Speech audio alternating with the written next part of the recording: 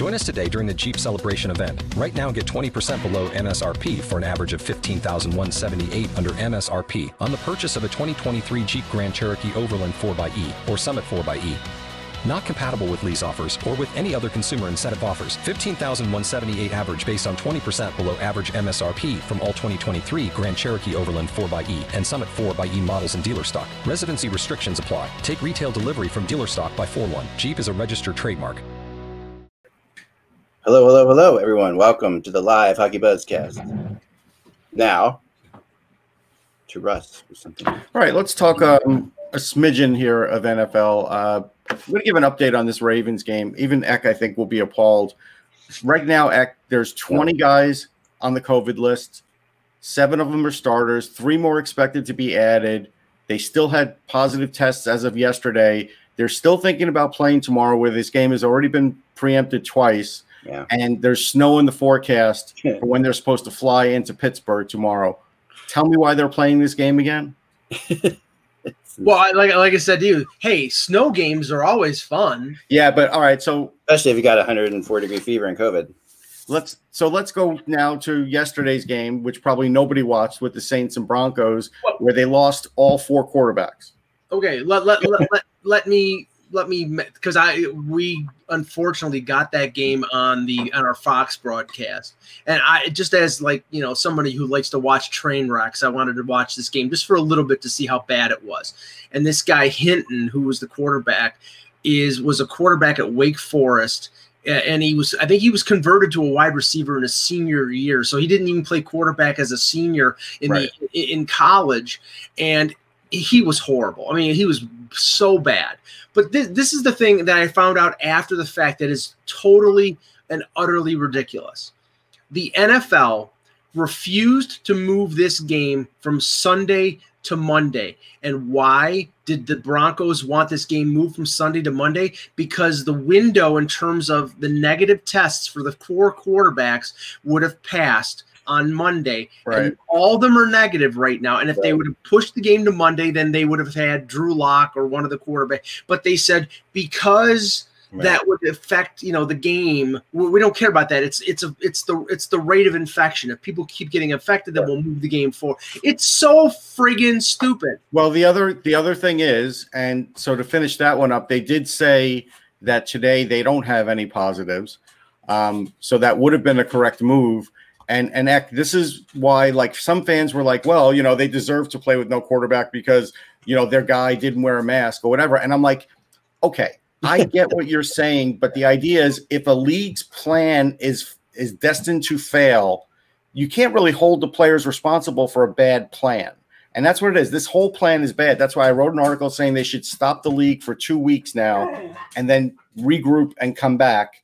And this is just feeding into the start of that. But at the end of the day, right now, this other game is going to be a problem. They handed the Saints a win. They probably killed the Broncos' playoff chances with that game. Yeah. And this season's totally marred. And the Jets are perfect 0-11, so all is well. All is well. Perfect 0-11.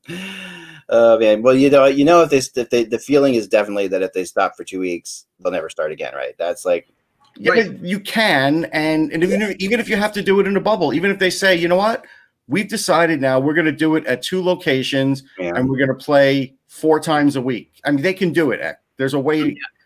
Russ, they're not really do it, and they should do it. They're not going to do it. I'll tell you what, Mike, they are in danger of. Oh, I know. But I'm just saying, season blow up on them. They are going to fight through until they can't fight through because it's the almighty dollar. They're getting. I know, but you know what? It's funny.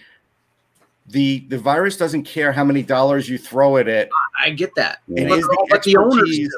I know it's the expertise behind it, but it's almost too hard of a fight for any league to fight right now. I agree. Yeah, and that's the problem. Yeah, and it's funny because not funny, but I'm on a chat group locally here, and there's the whole controversy in our areas about the kids, and about whether they should go to school or not, and whether they should be homeschooled or whether they should be, remotely schooled, which I think is absolutely what they should be doing. Beyond doubt, this doesn't make any sense not to do it. I know it's hard. I know it sucks. It's not the best thing, but still, come on. But there's a forum, where yesterday they were holding, some teachers are freaking out, and I get it in some situations because people are if you don't work at home and you've got kids like, younger kids, like the really small kids are going to school, but we're talking about like the high school and the older school kids.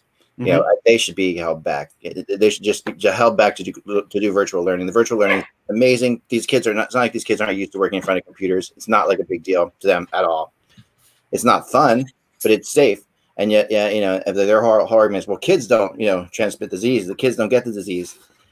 And it's just like this. Well, no, they get the disease. They don't get killed by the disease. Right, but they do transmit the disease. They do spread it around, and the reason that more kids haven't spread, there aren't there aren't statistics of many kids spreading to teachers. Well, think about that for a second. Most of that's because most of the nation has been virtual all year, and it's like, so yesterday they hold a rally to try to get all the parents who want the teachers, or all the parents who are trying to force the school board to send them back. Right?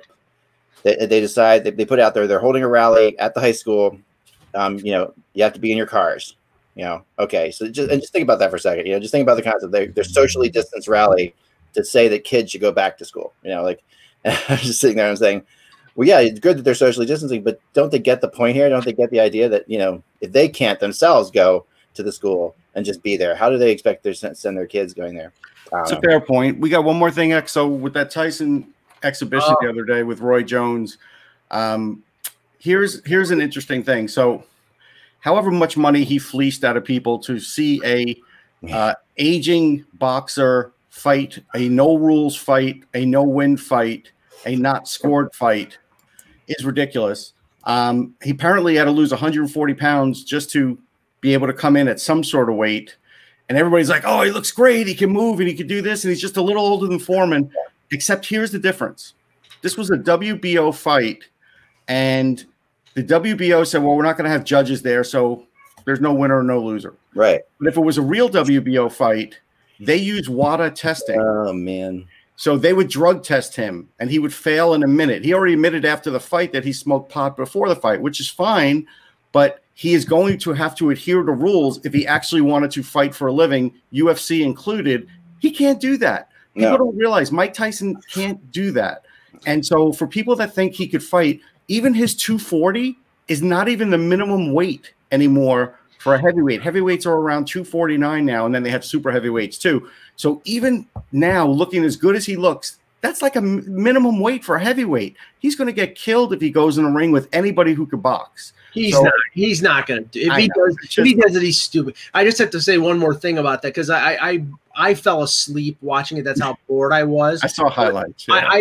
I watched one of the preliminary bouts, and if so, I would like to know who told former NBA player Nate Robinson to go into the boxing ring. He got destroyed by some guy named, I think it was Jake Paul. Yeah, apparently he's some YouTuber. Jake Paul's a very, very, very popular YouTuber. Well, guess what, though? If he goes up against Evander Kane, he will get the snot knocked out of him. Yeah. He'd be an idiot to do that. Nate Robinson got hit with a right hand and went down like a sack of wet cement. Yeah, because he's probably never been hit in his life. Oh my God, it was embarrassing. So but you don't want to fight a hockey player. You don't. No. I mean, again, whoever this YouTuber guy is that has some boxing talent, and I don't even want to say it's talent because he probably just spars a little. He'll get killed. He's a punk. I mean, I've seen his stuff. It's the most ridiculous stuff in the world. I want to see Conor McGregor against Jake Paul. It wouldn't even last 10 seconds. Nope.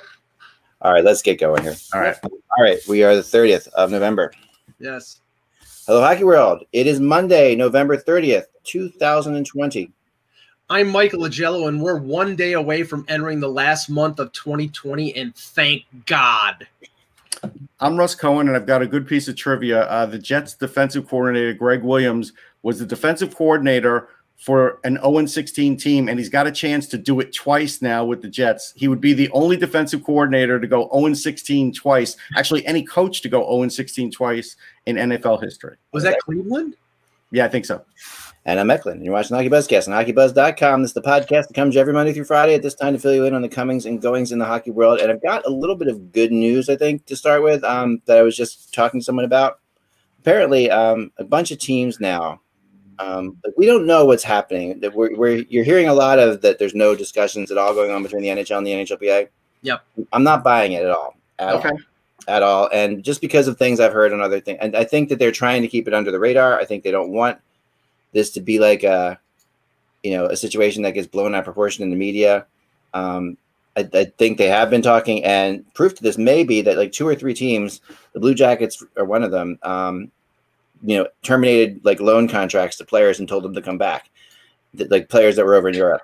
Right. When that happens, the Blue Jackets are a team they can't afford to do that unless they have something that they know is going to happen. Right. This is a situation where they think that you're starting to see little things come out that there is an end to this whole thing in sight. Well, let me provide some supporting information for that, because I listening to the 31 Thoughts podcast with Elliot Friedman and Jeff Merrick. Friedman said that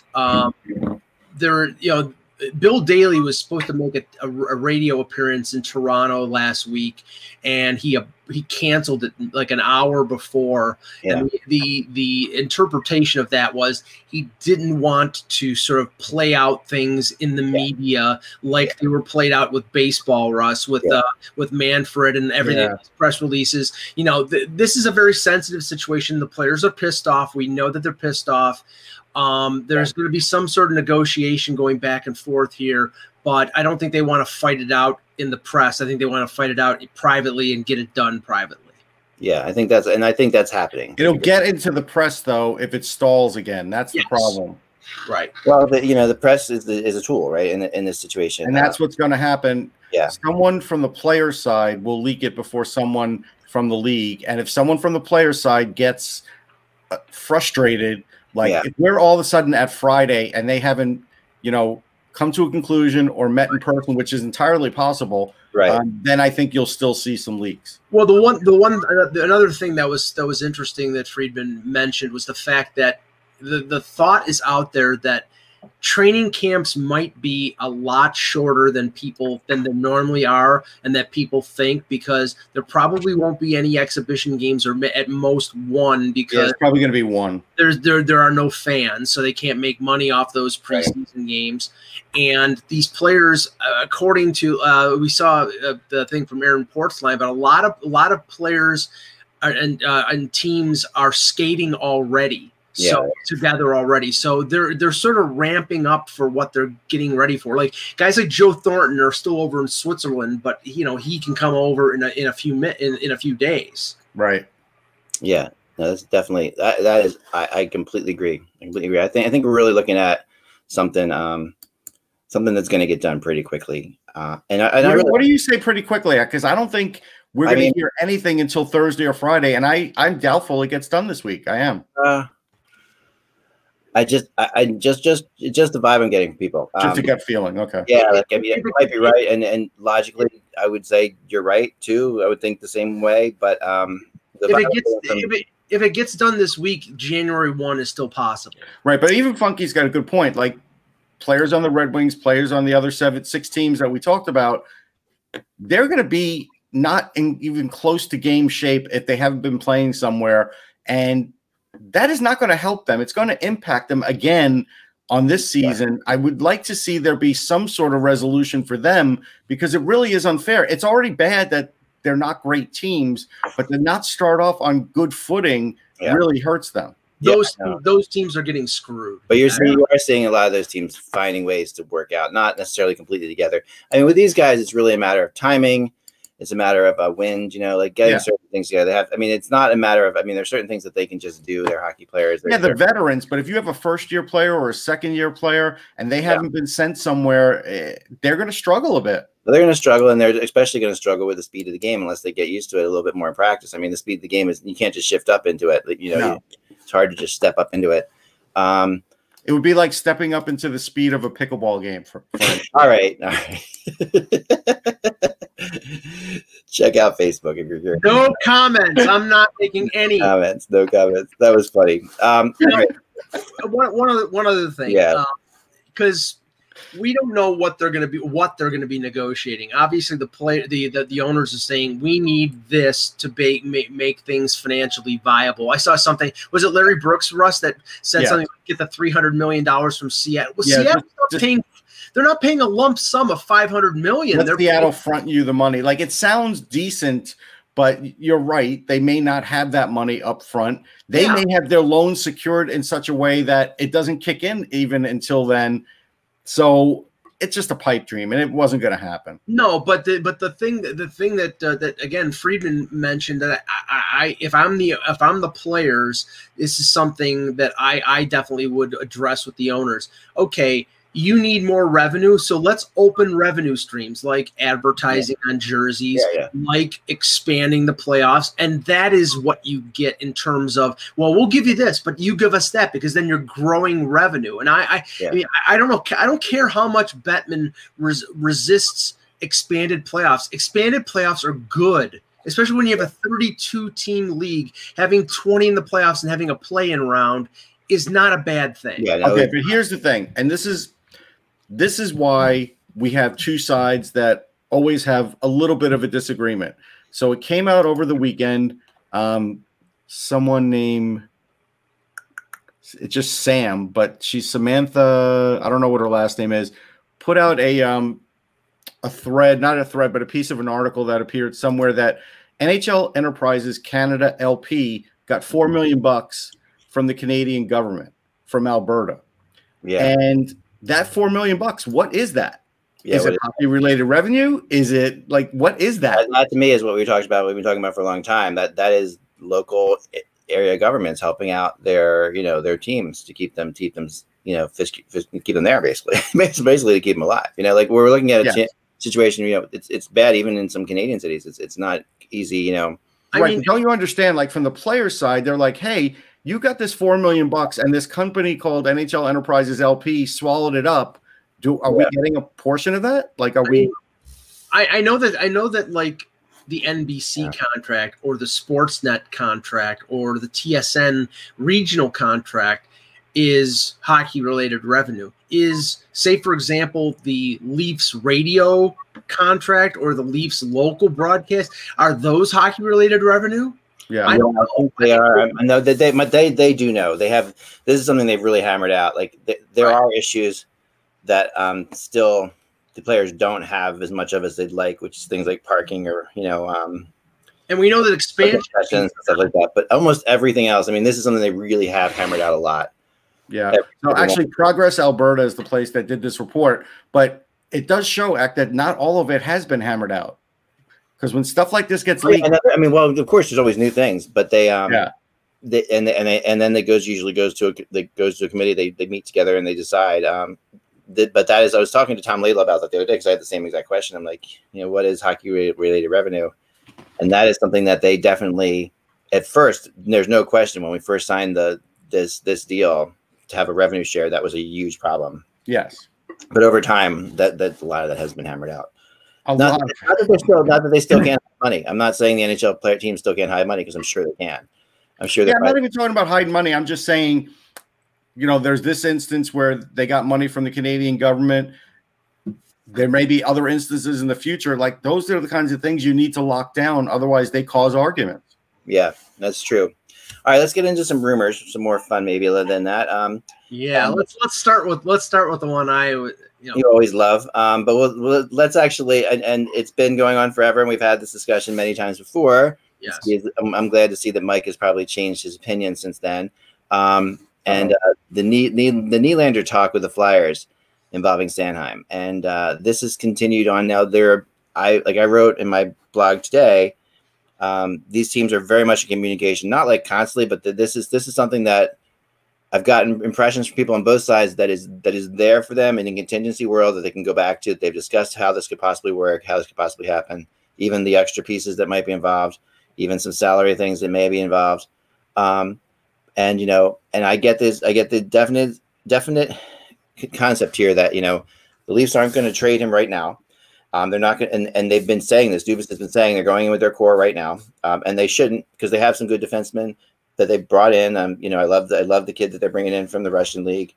I think that they're going to have some really interesting defensemen. But if it doesn't work out well for them and their defense is still struggling, this is where they could go. Similar in a way to the Flyers, if they can't score goals, this is where they could go. So the idea of Nylander for Sanheim is definitely out there now. So you're basically saying this is not going to happen in the offseason. This is something that will get talked about while the season's going on. Yeah, I would say there's like a 10% chance this happens before the season starts. But I think that that would only be if someone really pushed it, probably on Toronto's side to push it. But and we think to precipitate this, you would have to have like Nolan Patrick not being able to play again. Yep. That would probably be the start of it. And then, I mean, I don't know how this plays. If it happens before the season, yes, that would be definitely right. And then for the season. If otherwise, though, you're looking at two weaknesses that both teams acknowledge and both teams are looking at. Right. And if they blow up, there's a place where the teams could go and perhaps fix that. Whether or not you think it's fair or not, or whether or not you think it's a good trade. Somebody at the door, Eck, get the doorbell. Okay, we're good. So Mike, your thoughts on that? I don't doubt the interest in Nylander from Philadelphia. By the way, this rumor has been longer rumored than the Luke Shen for Van Riemsdyk deal that eventually happened. But I don't think it's the same kind of thing. It really feels a lot like that one, actually. But I don't. With that one, I thought that they would happen, and it did. With this one, it doesn't make any sense because not to say Sanheim is not a good defenseman, because I like him a lot. I think he's a really good defenseman. But when you consider, and it always comes back to this act, they're strong on the left side. Yeah, Wiley, Muzzin, right. Dermott. They have a lot of left-hand shot defensemen, and it's possible this year they could have two lefties playing on the right side, which is not something that they want. Yeah. And Sanheim is a lefty. Now, if it was Philippe Myers, I would say, okay, that makes sense because he's cheap and he's big and he plays a tough game, and that would make a little bit of sense. But he's up for a new contract right now, and he hasn't signed yet. Yeah. And I don't think Myers in and of himself would be enough for Nylander. It would probably have to be some sort of package deal. But Sanheim for Nylander, it doesn't add up to me. It may be true. It just doesn't add up to me. I do have breaking news for one of our free agents on the board. Okay. And Flunky's going to hate it, but that's just the way, because I saw him already bitching about the guy. Ilya Kovalchuk. He just put his house on the market in New Jersey. Now, I do have to comment about this house, but I think first thing is, if he's putting his house up in New Jersey, he's not coming back to New Jersey. We could pretty much, or in the metro area, we could pretty much say that because he wouldn't put his house up. Yeah. He's selling it for $18 million. It's like a French chateau, but what it looks like happened here, Eck, is that they clear cut a part of the forest in northern Jersey. They built this house to look like a French chateau, but it's really a McMansion. And yeah, it's got some nice, not cobblestone, but it looks like cobblestone almost surrounding the place. But it looks so out of place because I'm not even sure he has neighbors. And now he's looking for $18 million for that. So I find that interesting because, again, if he is doing that, I don't think he plans on being anywhere close to this area. So I think you can count out all of those teams: New York, Philly, all those teams, New Jersey. Maybe Tony Soprano is going to buy it. Yeah, I wonder. I mean, I think you can count those teams out too. I mean, I really do. And I think even if, Kovalchuk might just be looking at the market and saying this is a good time to sell too. I mean, the reality is, if he's going to be here anywhere, he's going to be here maybe a year. So who knows? It's possible that he could still sign there. But I think I'm going to say it's very minimal based on that, because I don't think he would go through the trouble of this if there was really a chance of that. But you're right. I mean, anything could happen. If you an $18 million house is definitely an economic decision, Yeah. I mean, the question is right now, and he's also he might very well be a Republican. He might be pro-Trump and think that Biden, seriously, Biden's economy could crash, and therefore he thinks he should sell more. That's what I'm thinking. That could be happening. Stuff like that. I know a couple people who are doing that. There's that Russian connection to Trump. This is the thing. The only team in the New York area that makes sense for him is the Islanders because of the connection to Lou, and with the retirement of Johnny Boychuk, now they have the cap space. They're probably going to announce the signings of guys like Matt Martin and Corey Schneider and Andy Green pretty soon. And if he's willing to take a veteran minimum deal, then somebody will sign him, but I don't think he's willing to take a veteran minimum. I think he wants more money. I think he wants more money too, and I think he feels like he can hold out for a little while and wait until the season starts even, and be one of those type of guys. To finish off the Nylander thing, I'm with you, Mike, that I don't think it makes a whole lot of sense right now. I understand the Sanheim playing out of position thing. although I have seen him play both sides very effectively. You know, he's the kind of guy who can play his off wing, you know, as a defender very effectively. But still, I think that, you know, it would make more sense with Myers in some ways. And I know but the Flyers are in a weird spot where they have the Sanheim-Myers combo, which could be like a very potentially good combo for years to come if they keep them together. And that's causing them issues, you know, in other ways and stuff like that. So I think there's a lot there still to play out. The whole point of it, though, that I think what you learn from it is, one, that, you know, nothing is in stone, that, you know, Dubas is going to sit there and say, oh, we're not going to move him, but they're still having these talks. Well, I personally believe, and I believe this, I've said this the last 2 years, and I've been wrong, and I admit I'm wrong, but I'm not going to be wrong this time. This is the last year that William Nylander will be in Toronto. If they don't have any kind of if they lose in the first or second round, I think he will be the first of that core group that's traded, because he's the most movable, and they can get what they need from trading him. Now, by far, he's the most movable. Right now, they don't want to trade Marner. They don't want to trade Matthews. They don't want to trade Tavares. They're not going to trade either of the first two. There's no way they would ever trade Marner or Matthews, I don't think, at this point. Right.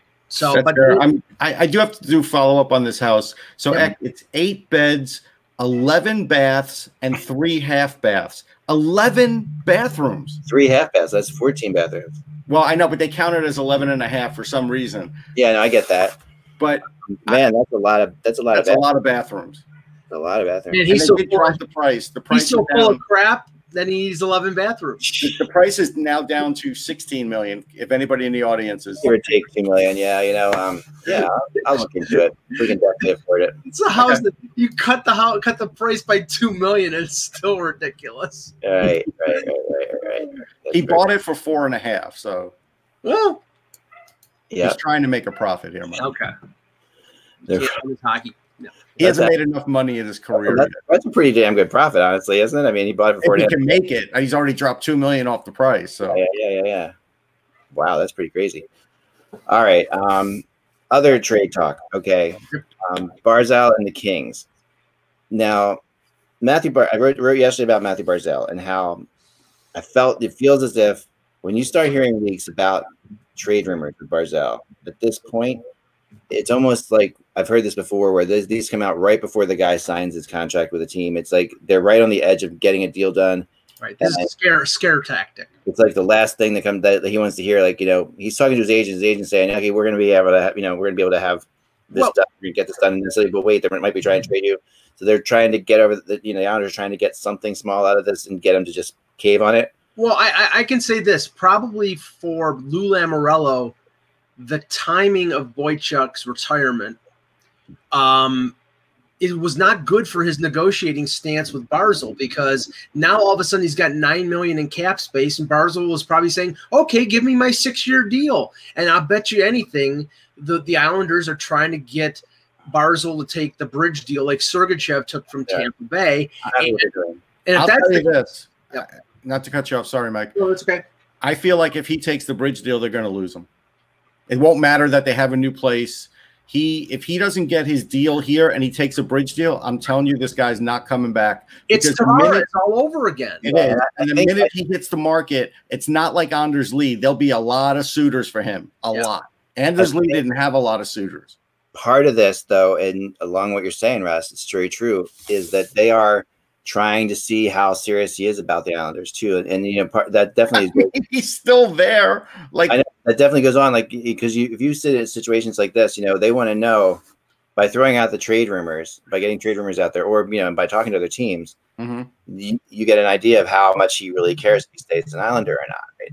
And I think that that's part of the thinking when you're doing a bridge deal. You're trying to get the long-term concept of whether the guy wants to stay after the bridge deal. Now, that's really a hard thing to do, obviously, because the bridge, who knows what happens in those 3 years or whatever that he's there. That can change everything. But then today, it comes out that the Kings and Barzal actually were trying to work on an offer sheet concept, and that there is something possibly to that. And the Kings have serious interest in Barzal is okay going there, perhaps. So. Well, the Kings have the young assets that they could trade to the Islanders. So they with Turcotte and Clegg and Velarde and all the young guys that they have. So I mean, it's a possibility, but this is the thing. If they sign Barzal to a 3-year bridge deal like Tampa signed Sergachev, then all Barzal does is go to arbitration after the 3 years, and then he's a UFA. And I'm telling you right now, if you think that the Islanders fans were raising a crap fit when it came to losing Tavares, if you lose Barzal on top of it, they'll be running with pitchforks and everything else. Yeah, for this bridge deal, he's not going to build a house on the water. He's going to get a condo and he's going to wait it out. Yeah, and you know, like you talked about, you know, what happened in Tampa. You know, we're starting to see RFAs sign these bridge deals, and that I think is going to have to happen based on the situation right now. And look, he wants to play hockey, so it'll happen. But it's not a good thing for Islander fans if he signs a deal like this. I'm just telling you. I mean, look at the Islanders' cap situation. Look at their roster on Cap Central. They've locked up everybody. Yeah, you know, Bailey, Eberle. They have. They've locked them up on 5, 6, 7-year deals. And if you're Barzal and then all of a sudden they're coming to you with a 2-year deal or a 3-year deal, I'm pissed off. Yeah, I'm going to tell you what it looks like. I'm going to tell you what it looks like to that player. What it looks like to that player, like what Mike just said, is somehow they had money for all these players, and now it comes my turn, and they don't have it for me. Somehow they had money. Somehow there was no pandemic when they signed those guys. I mean, it's not like we're not talking about. There's an obvious reasoning. It's not like, you know, it's not rocket science to figure that one out. Yeah, but you can structure a deal where they're not paying a lot of money out of the first couple of years. You could do that, and they may very well do that. But I think the situation here is a little more complicated than that. And I also think that he might be. You know, it's very possible that if him and the Kings were working on a possible, you know, offer sheet, that maybe he does want out of there. And maybe there is a trade that could be made. Now that maybe he's toying with an offer sheet with the Kings to get the Islanders to give him a long-term deal. Very, very possible that he wants to stay on the island and he just thinks that the Islanders will match anything. But tough game to play with Lou Lamoriello, because, you know, I don't know, Lou's very much not like the one man's our team type guy, you know. No, and that's why I think he'll acquiesce and sign the RFA. But I think when Lou comes to talking to him for contract time, he's going to hit the same brick wall he hit with Tavares. Yeah, same brick wall, exactly. I agree. And it's not because either of them are a bad guy. It's because this is what happens when you don't sign your franchise players. It's hard to find one where a guy did this and signed a bridge deal that is the franchise player and actually stayed there and signed a deal after. There's not that many. Yeah. No, well, and just mainly for the reason that before, you know, if a guy was a franchise player, you just weren't going to do it, right? Because a bridge deal hurts the Islanders, you know, as much as it hurts, you know, Barzal. No, it doesn't. No, I mean, I think what he means is it hurts them with their bargaining in the future. Oh, yeah. He becomes a UFA after that, you know, so you're kind of in the spot. Their long-term picture doesn't look secure. They're not going to sign him to a 4-year deal. That would make him a UFA. It's either going to be 3 or it's going to be, you know, 2 or 3, or it's going to be longer. Because they're not going to walk him right to free agency. I'm sure that they're not getting any kind of. If he signs a 3-year deal, I will bet you that the model that the contract that they will model it all over is Braden Point. And Braden Point, I think, is making 6.5. Yeah, they're going to give him 6.5 for 3 years. No, that's 6.5. That's 6.5 in Tampa. So but I still think because of the down market, he's going to get 6.5 for the 3 years here, and I think that's what he's going to get. Yeah. Right around that number. I agree. I mean, and that's probably, you know, it might be like, you know, a 2-year deal, something like that too, I've heard, you know, which is like really, you know, that would really be checking. Where is he now? How far away from free agency is he now? Is he from UFA? Barzal? 4 years. 4 years, right. So 3 years still gives them 1 more year of RFA. But here's the other thing too, Ek. So again, we could say, yes, there's a pandemic now. But we don't know if they've ever had discussions before for when this time came, and then, you know, nobody just acted on it because they didn't have to. That's the other things that we never know about. Well, I mean, the fact is there wasn't a pandemic last year, in the beginning of the year when all of this started, and they could have re-signed him at any point. You know, they had ability. So that's basically what I'm saying. Yeah, but that's Lou. Obviously, something. That's Lou. I agree. That's Lou's playbook, because that's what he did in Toronto with Nylander. Nylander was entering his final year. They could have signed him to an extension. He said, play out the year, and then he left, and that he left that up to Kyle Dubas, and that I think that it essentially put the Leafs down the road of screwing them when it came to Marner and Matthews. Is the fact that Nylander held out until the end of November, and then they basically capitulated and gave him almost $7 million. And that, I think now with the Islanders, I mean, this is your best forward. And you're paying until he retired, you were paying Boychuk $6 million.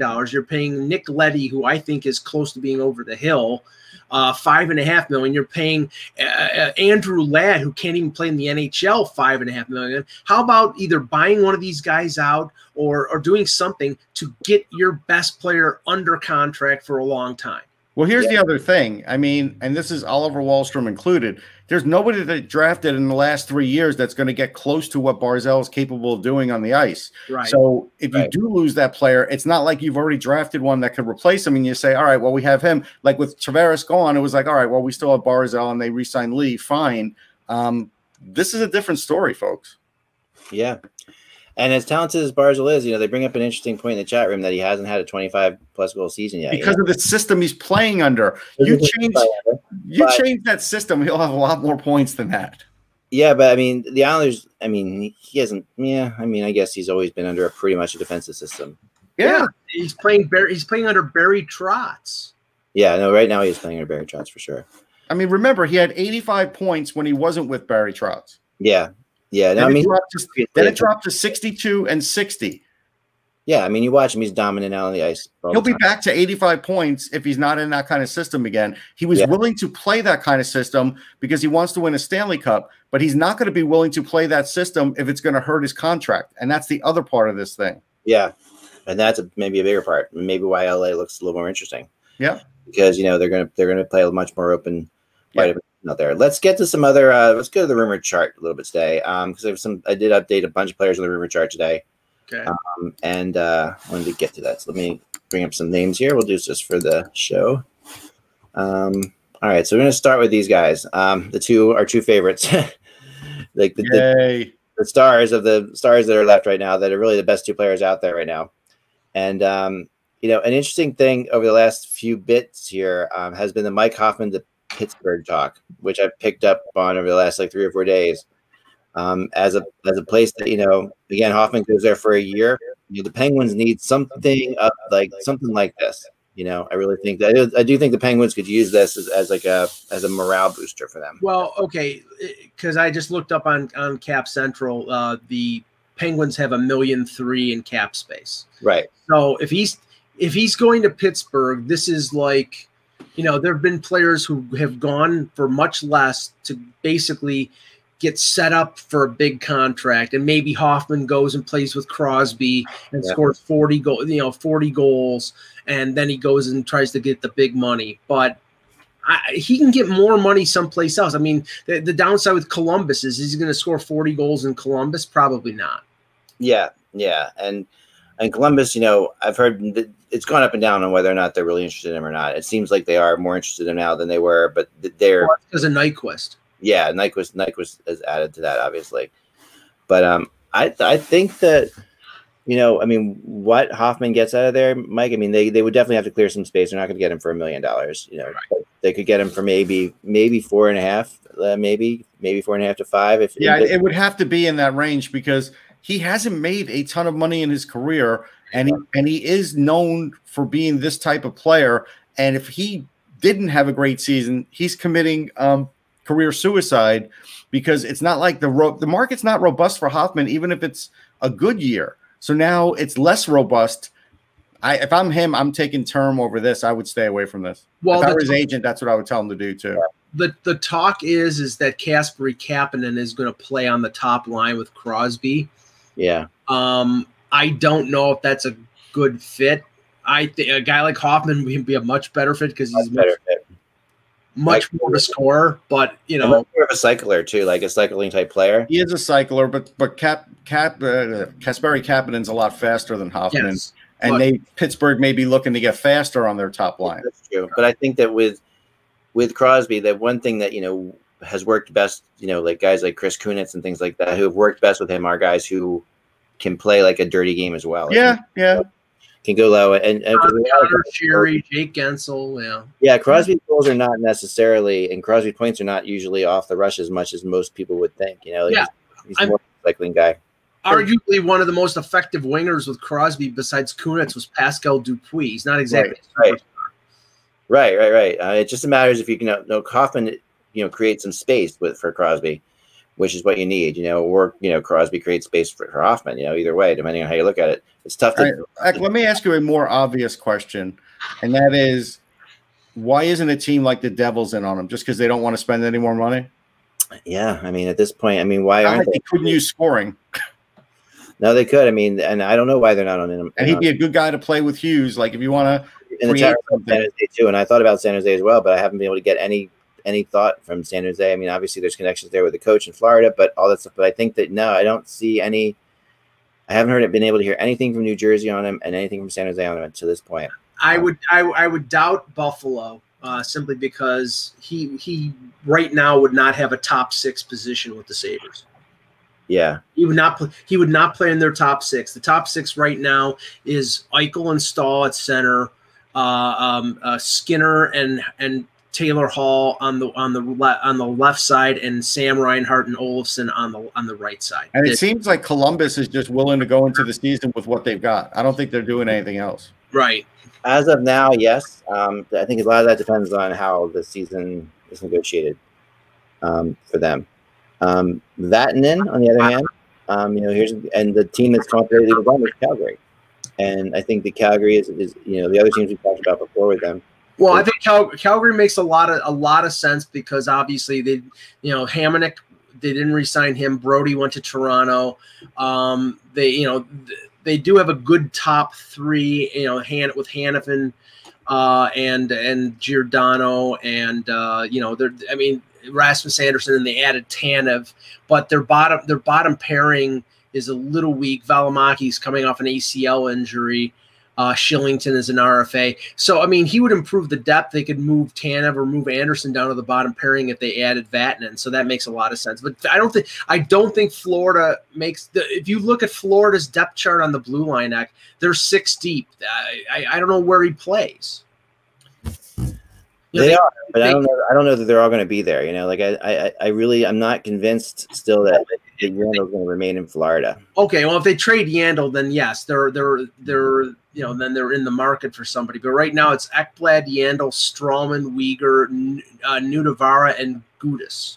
Yeah, and I think it's not great, but it's sitting there. See some move. I think you're going to see some better than it was. They have to move one of those. They have to move Yandel for some scoring. Basically, they really. When you think of what they've lost scoring wise. They lost Dadanov. They're losing Hoffman. They're not a team, that can afford to lose that much scoring. I agree with that. Although they have guys, I think Lundell will be there once his season ends, or if he has a parachute out, I think they're going to have him parachute out. Owen Tippett will probably make it this year, and he's got a hell of a shot.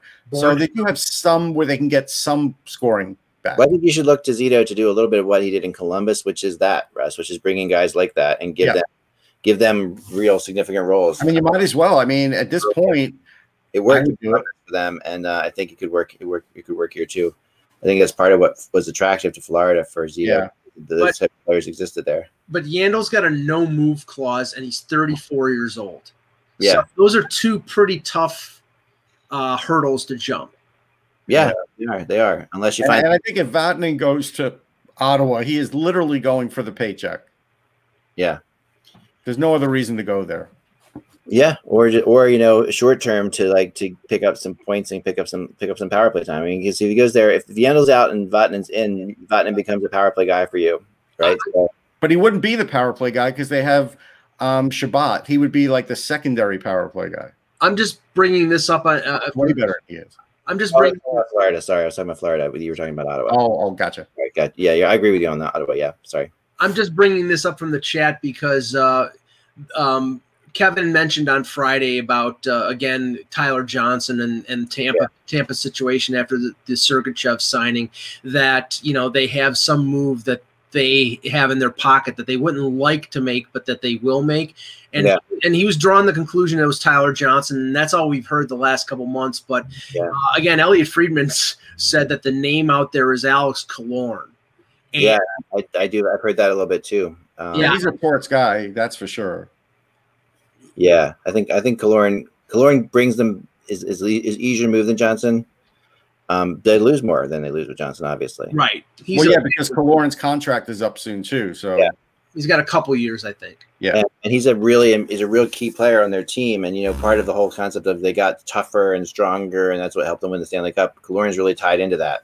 He's got 3 years left at $4.4 million. I mean, honestly, the reason here is that Johnson's contract, $5 million for 4 years, is immovable. It's hard to move. Do you have Hamonic on this list? No, I don't. I'm not up top here now. Okay. Because I am hearing rumors, and I'm not hearing them. I'm seeing them, and it's not. Yeah. This has nothing to do with me, but I'm seeing on the net, Hamonic with the Oilers. It would make sense. Yeah. I've heard him with Winnipeg and Edmonton, but I haven't. I haven't heard his name very often lately. And it's Western Canada, so it makes sense. I could see that happening. There's a couple players here. Furley, who has been really not mentioned too much. Alan Walsh hasn't mentioned him, really? Yeah.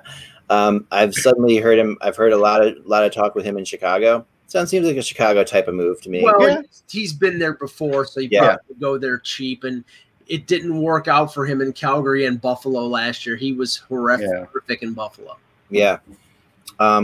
Broussard, still the Islanders for sure. But the interesting thing is Vancouver's movement on Broussard lately. That I've heard that they are looking. No, they don't have a lot of space. We've talked about that as well. Right.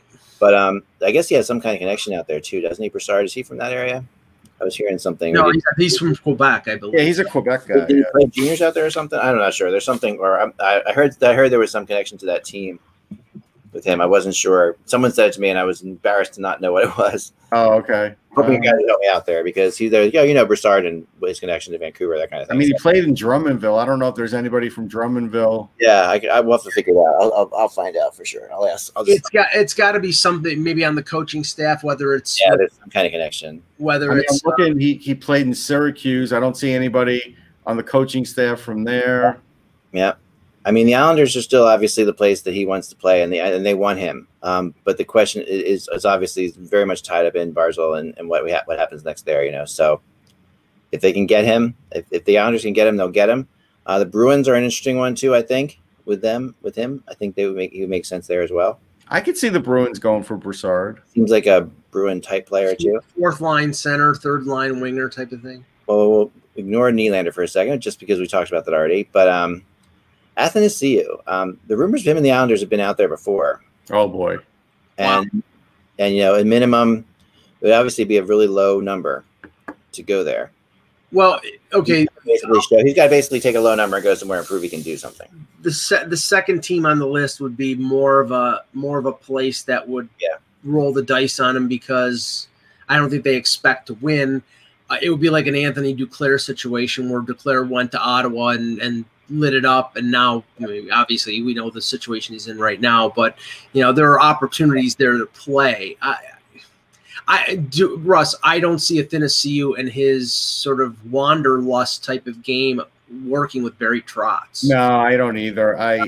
This thing about Trotz though, in that, and before you, I mean, it's obviously not what you would think of with Trotz, but Trotz is one of those guys that plays the defensive style, but doesn't mind having like one or two of those type of guys on his team that are just pure offensive. They still have to be able to play some defense. Yeah. Maybe he thinks he could. Maybe the Trotz converted Ovechkin in his mind, so he can convert anybody. Maybe. Well, Ovechkin is a little different than some of these other guys, but if that were the case, they would have converted Hosang, and they didn't even try. Yeah.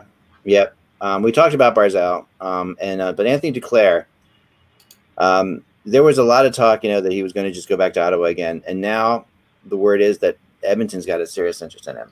I don't know how they would do it again. I'm not here trying to figure out their cap situations. I'm just reporting on what I hear. So, well, I mean, it has to be on the promise that he's going to play either with McDavid or Draisaitl if Draisaitl is up the middle. I mean, otherwise, see, that's the thing. You're investing in yourself. It's sort of, and this is at a much lower scale, but a guy like Tyler Ennis went to Toronto on a veteran minimum deal, had a good year as a fourth liner, and turned it into another contract. He turned it into 2 contracts because then he went to Edmonton and he re-signed with them.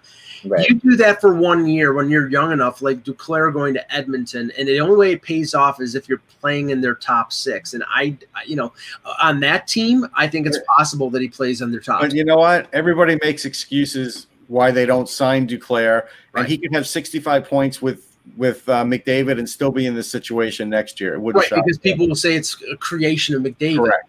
Apparently, he has been working out with McDavid. Someone just texted me, which I didn't know. That they are working out together in the same place in Arizona somewhere. Where Matthews and McDavid worked out, yeah. Yeah, and I guess Duclair was there with them. So, it's possible that McDavid went back and said, I think this guy can play. I think we should bring him. I mean, I think Jan Rucha's with them too. No, I'm kidding. Duclair didn't Duclair definitely can impress you with his skills, I mean, look, there's nothing he can't do offensively on the ice. But for some reason, teams have repelled him, and anytime I see him, he's effective as hell. Yeah. Russ, Martin Marinson was there because they ran short of pylons. A couple more names and we'll get out of here. Michael Granlund and Eric Haula. Granlund is one of the better scorers out there. Kind of like people are. I don't know.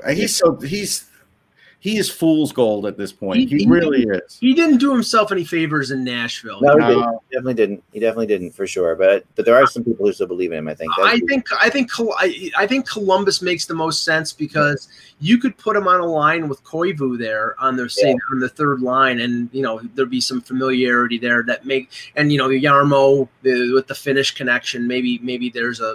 I don't see Buffalo. I don't see Vancouver because of cap reasons.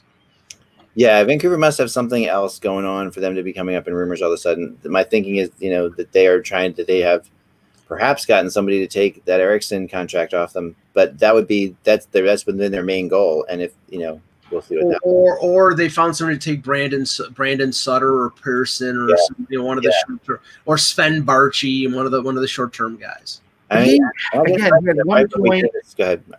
one point in 4 playoff games. When I was in that locker room a couple of times around the Winter Classic time, he was as quiet as a church mouse in that locker room, man. And for the kind of player that he could have been, I'm not giving him much. I'm not. Yeah, I agree. I don't believe in him anymore. Eric, and I was going to say before that was that I do think we're going to see once the plan is announced, we're going to see a big flurry of things. Flurry of trades, a flurry of I can see that. So I'm kind of it's kind of in a weird hurry up and wait rumor mode right now because I'm trying to get as much as I can from people, and everyone will talk, but nothing seems imminent because nothing's going to happen until that happens. Well, I have a little game that we can play tomorrow. We can predict the restricted free agents, but if you look at the unsigned restricted free agents, and these are the guys like Barzal who don't have arbitration rights and can be offer sheeted.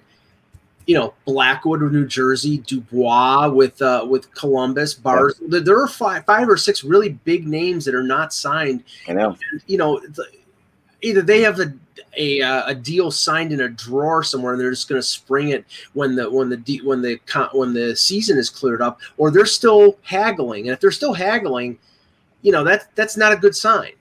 Here's the weird thing about Granlund. In his first 17 games last year, he had 4 points. Then when they came back and played in the bubble, he literally had 2 points in all of those games, which looks to be like another 10 games. There's nothing there. I'm telling you, there's a little something there, but I'm giving him $2 million or otherwise I'm telling him to hit the bricks. Yeah, I agree with that. Agreed, very much so. Finally, is a different story because I do think, there are teams that can use him. He's good on faceoffs. He plays some defense. I don't think Pittsburgh can afford him. I don't think Columbus would want him, but I don't know. Again, Pittsburgh, it really feels like Rutherford is trying to do. I mean, if he makes a move and gets Haula, that would be smart because I do think it's something that they're missing, but it's going to be hard for him to to want to take whatever they offer him. Yeah, although playing for Pittsburgh, there is a draw. For him, it could be a plus. Because he's never really. He's had like one really good year. He's never done much more than that. I see. I get the feeling, and maybe I'll be wrong, but I get the feeling that when whatever is announced, I think you're right, Ek, that you're going to see a flurry of things. But I think a lot of teams are going to be bargain basement shopping, and a lot of these guys who we think are going to make $4 million, $3 million, may end up taking a 1-year deal at $800,000 because they just want to find some place to play. I wouldn't be shocked. Yeah, like Richard, I think is going to be one of the last guys signed. I do. Yes. Yeah, I do too. And I mean, mainly the Islanders have so much they have to do beyond him too. And if they have the impression, like Lou went to all these RFAs for sure and said, "Do you want to stay here?" And if they have the impression he really wants to stay here, then then Lou will hold off on it because he'll tell the guy, I'm gonna give you at least this much. They'll have a deal already figured out. It's very possible that is the case with Broussard. I really think. Hold on, there's some breaking news here. Now here's where I'm going to play dumb. It says that this is like coming from the Toronto Star. Bettman sprung the MOU. What is the MOU? Something of understanding. Memo of understanding. Memo of understanding. Thank you. Yeah. On the board of governors who unanimously endorsed it, it's believed some voted merely on Bettman's recommendation. Now, having subsequently read it after it passed, some are unhappy with it. This is not good news, Zach. Memorandum of understanding. Yeah, but that's fine. We were close enough. But the deal they signed. Well, see, this is the thing that I heard yesterday from Friedman and Merrick's podcast. The owners, some owners in the NHL are also owners in the NBA. They saw the collective bargaining agreement that basketball arranged with their players, saw that it was a much better deal negotiated than the NHL deal, and at that point got pissed off. Yeah. So Kevin McGran wrote the article, so we know it's a good writer. Very good writer. This is like there's a lot of this is going to muddy it up now because now we know even people who signed the deal don't like the deal. Part of that, though, it feels negotiation to me. Like it feels because whenever I hear something like that, I feel like, okay, if you're negotiating, you're like, I'm saying, well, listen, man, I would like to give you that, but already the owners don't like the deal we have in place. The owners are love with that. So I want to dig more into it today and see what I can find. But that feels to me like a play a little bit. Bettman has always operated with like the unanimous power of ownership behind him, and if he all of a sudden it seems like he's got feet of clay, and he doesn't have the support, then that we it does seem like his support has minimalized over this little break, and so I think you're right, Mike. I think everybody went with it like, we don't have much choice here. Let's sign this deal, but now that they've had plenty of time to look at it, now all of a sudden they don't like the deal. Well, and suddenly, if he says that, now the players are like, "Well, geez, we're trying to get more out of that deal," and now the owners don't already like what's there, so that could be a problem for us. That if I'm the players' side, that's because the owners have. Well, it depends, Zach. See, have agreed to it. The owners have agreed to it. So that's not something that they can change, from what I understand. It's not. No.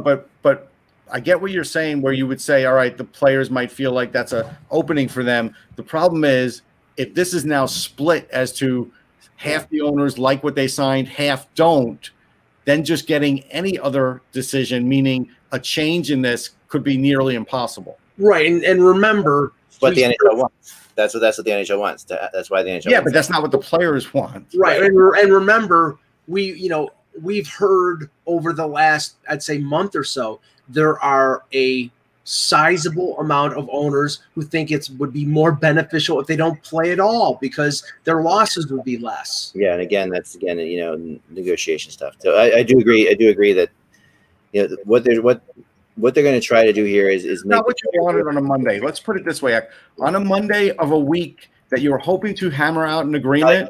It's not. This is not what you want to start off that week. No, unless you're looking at it to. You'd rather hear stuff like this than not hear stuff like this in some ways, as from our perspective, because we want to actually get this thing moving. Because this is part of negotiation. And this means that something is happening. That means that something has been discussed that the players have talked about, that the owners don't like. And here's more info on it, Ek. Not to interrupt, but this is actually very interesting, and it's something we've talked about, and it's worthy of kicking around again for a minute. Yeah. Grant said it would probably cost each team at least around $150 million to operate without fans for a season, factoring in payrolls, travel, employees, league dues. It's believed some have told Bettman they would be financially better off not playing. Now, if that number is higher than like 4 or 5 than we think, which it might be from when they were having those meetings, then we've got a problem. Right. They knew that before they agreed to the memorandum of understanding. Oh, I don't know if they knew it would go. They already knew what it would cost them to play without. No, they knew it was possible, but I don't know if they believed it was really going to happen. Like I said, when they signed that, you know what I mean? There's a difference there. I know what you're saying. And that's not on Bettman. That's just life. When they signed the CBA in July, they thought if the season started in November or December that there would be fans. Correct. And now we're starting in January, and they may not be fans until March or April. And that's optimistic. Exactly. And that's the way the world is. So that changed. So now that changed, if there were 4 or 5 owners that didn't like the deal but just signed on with it, hoping that what Mike said was going to happen, now there might be like 10 or 12 that don't want to play. Exactly. I do agree that, and this is why I talked about last week. I talked about with the whole concept of luxury tax and stuff like that. There are teams that they're afraid aren't going to be able to, are going to balk on this, and they have to come up with a way to get those teams money. So they're trying to figure out, a revenue sharing beyond what their normal revenue sharing is. And the owners of the NHL hate revenue sharing like everyone's business, So and that's why advertising or expanded playoffs might be something that raises revenue. I think expanded playoffs will be I think that's a definite. I think that's going to happen. I don't think there's any question about it. I think that has to be. It's easy. It's easy. It's obvious. It makes everybody wins. The players want it. The owners want it.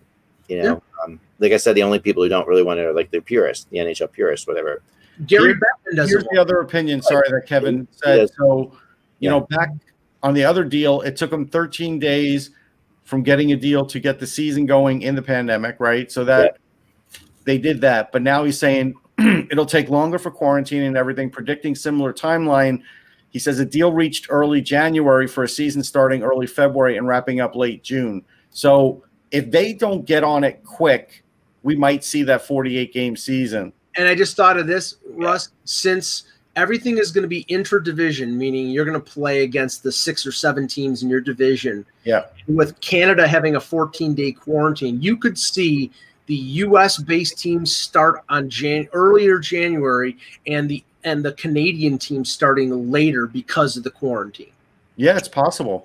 True. That's definitely been discussed. I heard that for sure. That's definitely been discussed.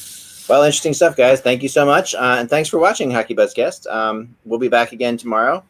So remember, folks, without the buzz, it is just hockey. Lucky Land Casino, asking people, what's the weirdest place you've gotten lucky? Lucky? In line at the deli, I guess? Aha, in my dentist's office. More than once, actually. Do I have to say? Yes, you do. In the car before my kids' PTA meeting. Really? Yes. Excuse me, what's the weirdest place you've gotten lucky? I never win and tell. Well, there you have it. You can get lucky anywhere, playing at LuckyLandSlots.com. Play for free right now. Are you feeling lucky? No purchase necessary. Void where prohibited by law. 18+. Terms and conditions apply. See website for details.